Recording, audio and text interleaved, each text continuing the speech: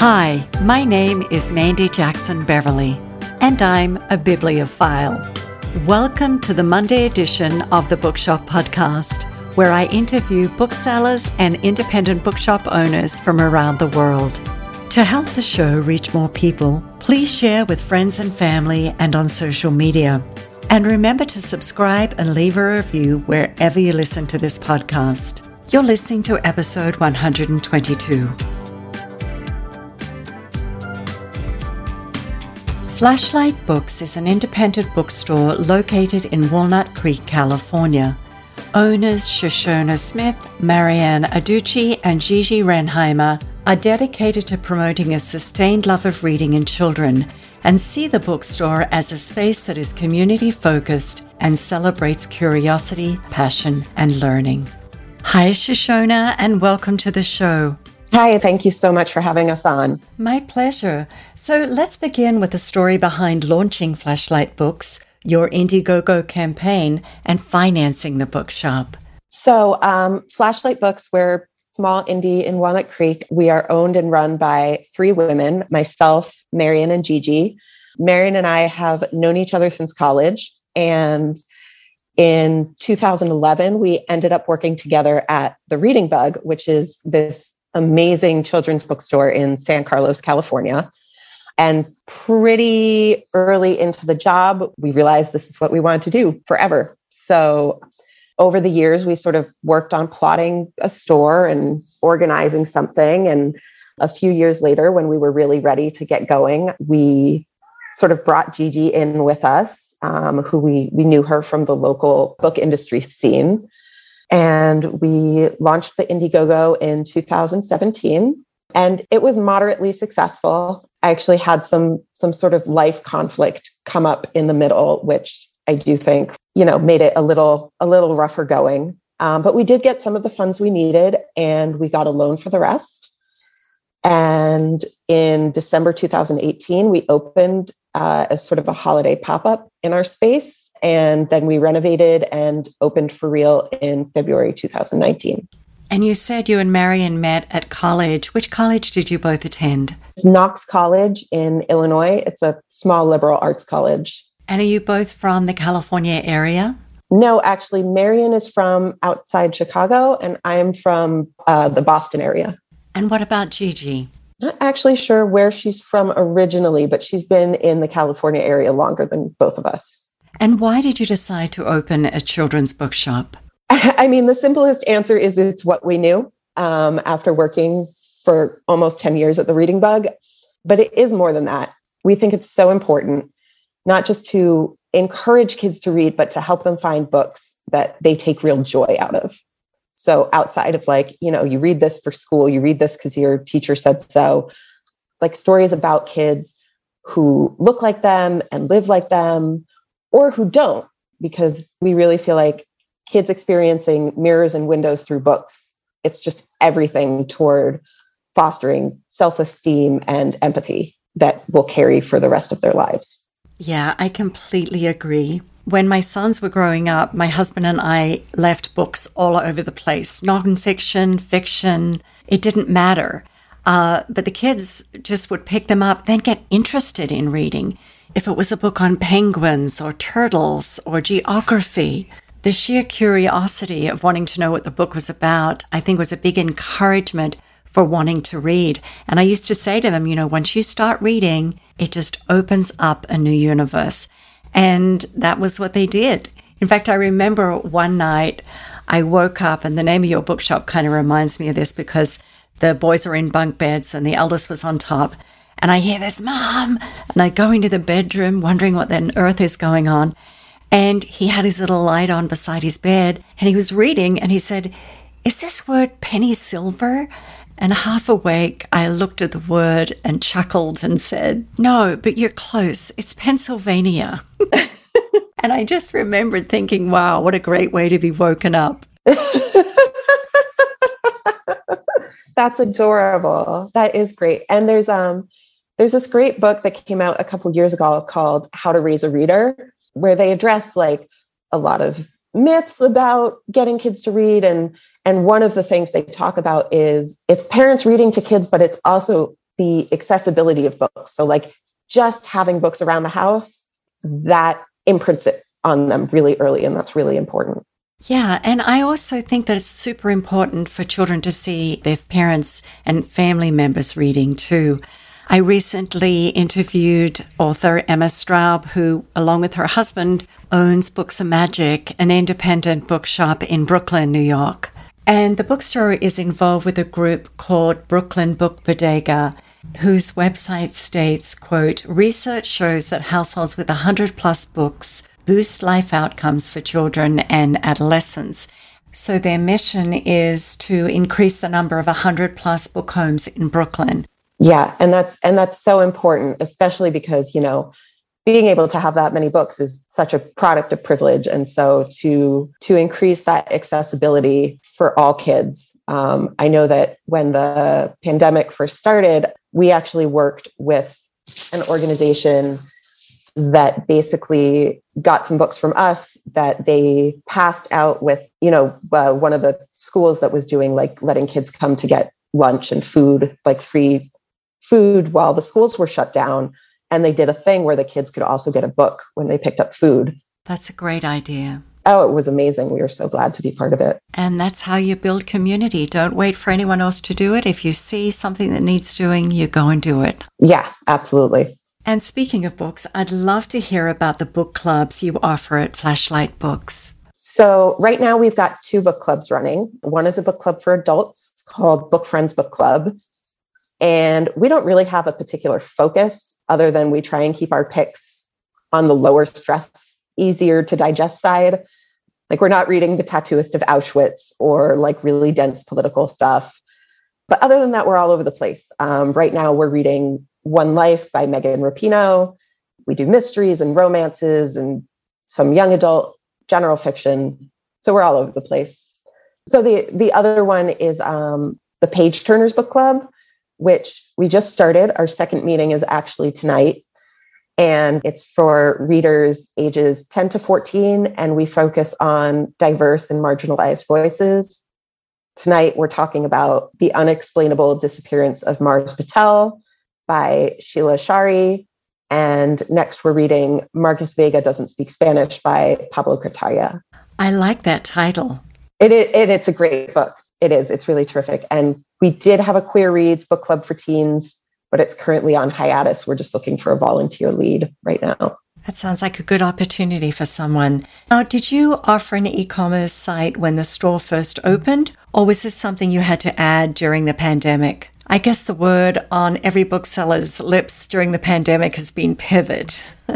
Yeah, there was a lot of pivoting. We've had a web store since we opened, but when the pandemic hit, so our website was only books, and we've since added a second web store that has like some of the non-book items that we offer since the pandemic. Now, my next question is one that I often ask different indie bookstore owners, but because you're specifically a children's niche bookstore, I think you're the perfect bookseller to answer this question. Do you see a niche in both children's, preteen, and YA books that needs strengthening? Yeah, I mean, you know, this has sort of been the thing for several years now, but like diverse voices need more support, not just in the stories, but the creators. There's, you know, creators of color, like don't always get the same marketing budgets. That really needs to be addressed. But then sort of specifically, like I'd love to see more focusing on like people with disabilities, religious diversity, you know, the Latina community, like we definitely need more stories from there.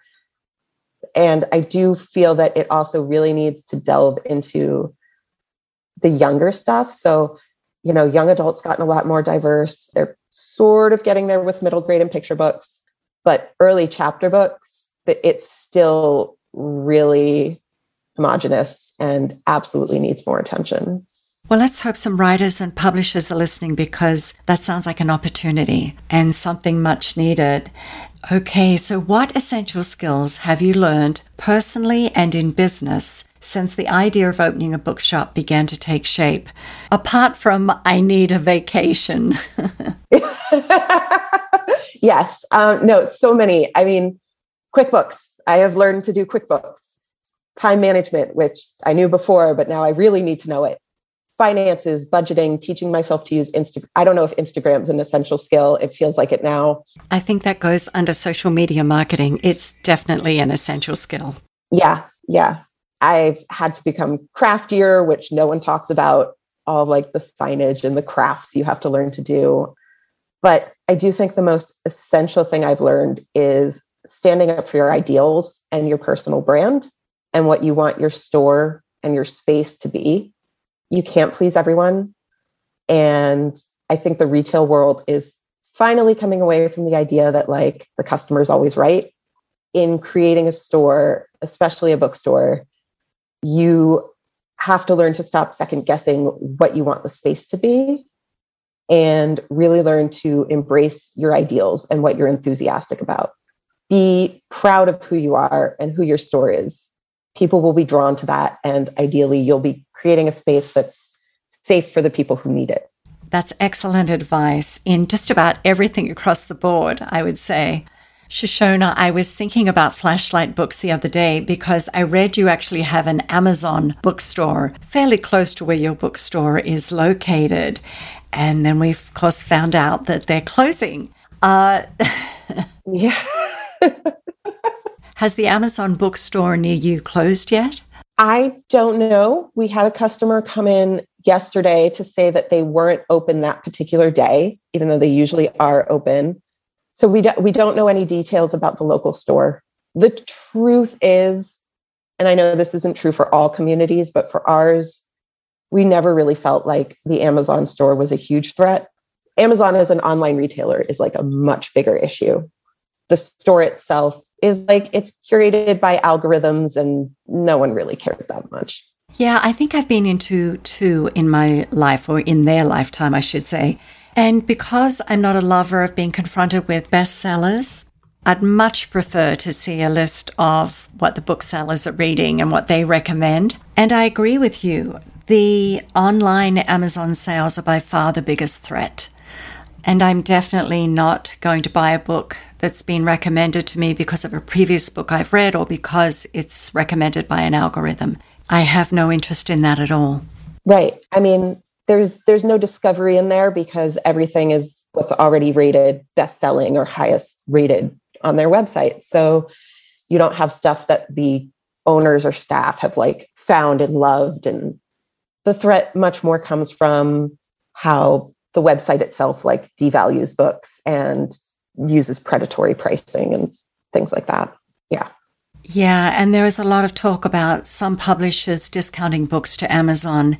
And I'm not a lover of discounting books anyway, because a lot of work goes into not only the writing or the years of writing of a book by the author, but also the team around them. You know, the publishers, their agent, the distributor, the formatter, the book cover designer. That's a lot of pieces of the pie that need to get paid. And I really do feel that when books get discounted on Amazon, it devalues literature. Well, and the truth is, even if Amazon doesn't get better discounts than us, and I've heard both, I don't know, and I'm sure it varies from publisher to publisher, but they sell books at a loss. It's specifically predatory. It's specifically targeted at putting independent bookstores out of business. Anytime you see, you know, the newest hardcover on Amazon for 60% off, they're losing money on that sale. And they're only doing it to hurt other businesses. Yeah, and honestly, I don't think Amazon really need to sell books. I think they use books as clickbait. Yes, absolutely. You know, we get customers in and they're like, oh, well, why would they do that? And I'm like, it's because they just want to put other people out of business. It's not because they love literature. Yeah, I want to support authors for that matter too. Let's talk about something indie bookshops do best, and that is support their communities. How has the Walnut Creek community supported Flashlight Books, and how does Flashlight Books support their community? I mean, they're great. They support us by shopping from us, but you know, the Downtown Association always sort of reaches out to us and makes sure we're part of their events. We have local principals and librarians and teachers who shop from us when they have the money. That kind of thing means the world to us. We actually Our next week, we are the on-site bookstore for the East Bay Women's Conference, which is a big local conference for women entrepreneurs.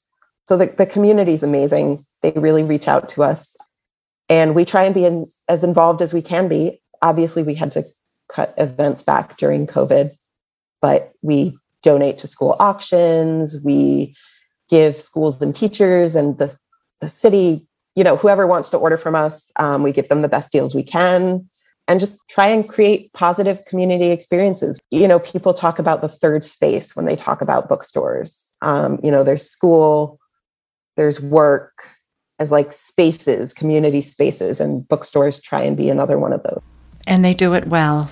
Okay, let's get down to what booksellers do best. And that is, can you recommend some books for us for readers in the children's, preteen, and YA age groups? Let's begin with the picture books. So I'll stick with newer releases just to streamline it a little. Sure, that works. Bodies Are Cool by Tyler Fetter. Amazing, body positive, beautiful illustrations. Eyes That Speak to the Stars by Joanna Ho, which is it's a companion to Eyes That Kiss at the Corners. And what's really cool is that it's the same author-illustrator team, but they tweak the illustrations a little bit, so it's a little bit different. And Shay Bob by Bob Shay. It's just cute and hilarious. It's about like this alligator who wants to eat some birds. So he becomes part of their bird community to like try and lure them in. And then all of a sudden, like he's this very popular restaurant and he loves the birds and he doesn't eat them because they're best friends now. Oh, how cute is that? And what about preteen? Preteen. So Maisie Chen's Last Chance just came out by Lisa Yee. Yummy, A History of Desserts by Victoria Grace Elliott. It's this graphic novel, nonfiction about the history of desserts. It's inclusive. It's so well written. We've got Frankie and Bug by Gail Foreman is beautiful. And the $150,000 Rugula by Allison and Wayne Marks is also, it's like a baking contest, but with like Jewish representation, which is like actually pretty hard to find in children's literature. That sounds like another much needed niche to me. Yep, that's another one. And what books can you suggest for YA readers? Yeah, so what I always like to say about YA, sort of as a sidebar, is that it's great for teens. It's also great for adults. I feel like young adult writers don't get bogged down in this concept of what literary fiction needs to be. And the stories are just like creative and accessible and like so great for adults as well. Some of my recent favorites, I Must Betray You by Ruta Sepetys, who is probably my favorite historical fiction writer across the board. She does amazing research. Mirror Girls by Kelly McWilliams is this gorgeous sort of Southern Gothic story about twin sisters who are Black, but one of them is white passing. It's kind of like Vanishing Half, but for young adult. And Gear Breakers by Zoe Hannah Mikuta, and Iron Widow by, and I may pronounce her name wrong, Hiran J. Zhao. And that one blew up on TikTok, but it's like completely deserved. It's this incredible sort of futuristic retelling of Chinese history. Wow, that's a ton of great suggestions. Thank you. And you said earlier you have an adult book club. Does that mean you're selling adult books within the store? We do. We're about 25% adult in the store. We started off smaller and there's been community demand. So we go with it. And that's part of being in the community, I guess. If people need something, they'll ask for it and you need to supply them with it. Yeah. I mean, essentially we're here to, and I said that all about personal brand and I do believe that, but also like if the community wants certain books, like as long as it's not, violating something we believe in, like absolutely we get those books. And my last question, is there a moment in the bookshop that you remember as being one of those, I am going to remember this for the rest of my life moments? I don't know if there's one specific moment. It's sort of an amalgamation of moments. It's when the kids and teens come in and they're like, this is my favorite place to go to downtown, or they come in for the first time and they're like, oh my God, like, look at all these books. We had family in a few weeks ago, and this did stick with me. They were a family of color, and they ended up buying just this huge stack of books. And the mom told me, she was like, we are from, I think she said South Carolina. And she was like, our local indie is great, but like the representation in here, like they found all these books that were, you know, queer representation and like East Asian representation. And they were like, we just can't find these. And they were just so happy to find them. And it made me feel like this is what we're trying to do. And this is why we do it. Yeah. And that's a wonderful moment. Yeah, it was great. Okay. So where can people find Flashlight Books? So we're Flashlight Books. We're 1537 North Main Street in Walnut Creek, California. And you can find us online at flashlightbooks.com. Or if you use bookshop.org, we're also on there. You can search by our zip code is 94596. Well, I am thoroughly impressed with what you and Marion and Gigi are doing at the bookshop, and I wish you all the best for the future. Thank you for being a guest on the Bookshop podcast. Absolutely. Thanks for, the chance to talk about it. We love what we're doing so much and love to talk about it. So thank you. Make sure to follow me on Instagram, Twitter, and Facebook at Mandy Jackson Beverly. And check out my website at mandyjacksonbeverly.com. And if you'd like to contribute to the coffee fund, go to thebookshoppodcast.buzzsprout.com, click on the little orange heart in the right-hand corner of the page, and you can donate using PayPal. Your contributions support the production and editing costs of the show. For information regarding sponsoring an episode, email thebookshoppodcast@gmail.com. Thanks for listening, and I'll see you next time.